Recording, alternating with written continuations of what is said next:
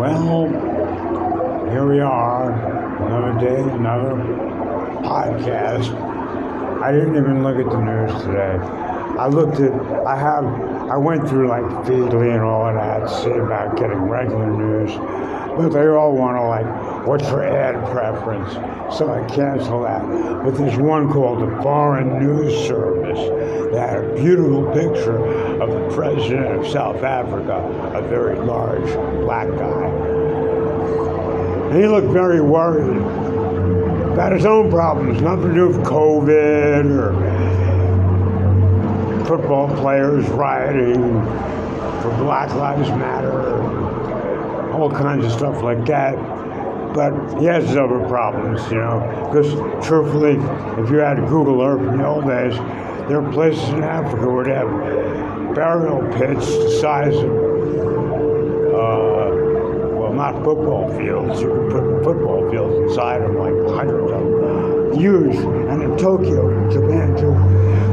And New York has some big dumps, but I think there are people in some of these, and other animals. There was huge, oh my God, out in South Africa, they used to work everybody to death, And it's just like dope and AIDS, and this stuff doesn't matter. All that matters is that Floyd got shot. Well, it's another day. I haven't heard anyone screaming about the bloodbaths in Seattle yet, so I'm not going to talk about that today. I'm going to talk more about how you could do blogs and other things. I've been doing a Red Dog 69 blog since before the internet. I was doing FidoNet. Before that, I was doing public access at the same time and working in the South Bronx. Oh, the South Bronx, that's where I used to work. My father, Stan Lee, and Marvin and Eli in this advanced screen and window products company where I drilled millions of holes in aluminum window screens and then pop riveting. Millions. Oh. And my father was like 10 feet from me while I was doing this. I did other things. We fixed the roof. And I worked on every block in the city with him and his uncles and stuff, my uncles. And it was fun for 10 years. And I got aluminum poisoning. Oh, you're rubbing this aluminum all day long. And just sinks into my hands. My father had calloused hands. He breathed it in cutting, which killed him. But I have like different hands. We're practically not the same species. I have more my mother's hands, and she's from North Manhattan, and that's why they sold Manhattan for $25. And I just absorbed the aluminum. I got quite addicted to it, and it ate my brain. And before that, I was doing computer in 1980 at Apple. When I first got off my 5 years walking around barefoot in the country for a terrible LSD trip. I got an Apple II computer.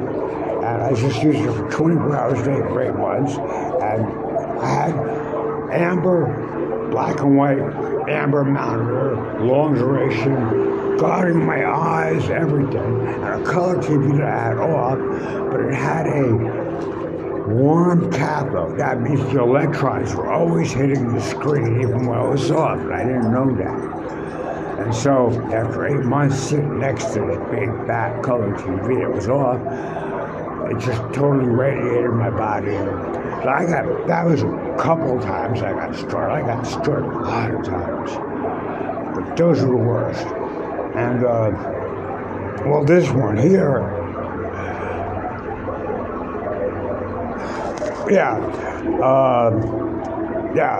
so I'm still alive. And I'm 10 years younger than I should be, actually. I don't even have a gray hair in my head. Because in the 90s, after, go to hundreds and hundreds of rainbow gatherings. I was a dirty old man because I used to sleep in the dirt. I didn't have a tent. I didn't have a tarp. I was like a high holy, but I was not. Like they all took care of themselves, ate well and everything, because I just hung out. And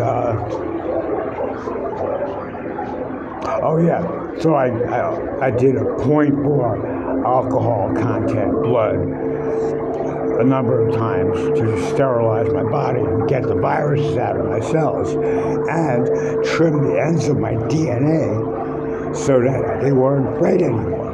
So every cell in my body was drugged and sterilized. And it was very bad for my brain. I lost half an ounce of brain, but it took 20 years of my life. I don't have a gray hair in my head. And my father was fully gray when he was my age, but he was from the nuclear energy industry, where a lot of people were. That was a nuclear war without dropping a bomb. And that's just the history of these federal police.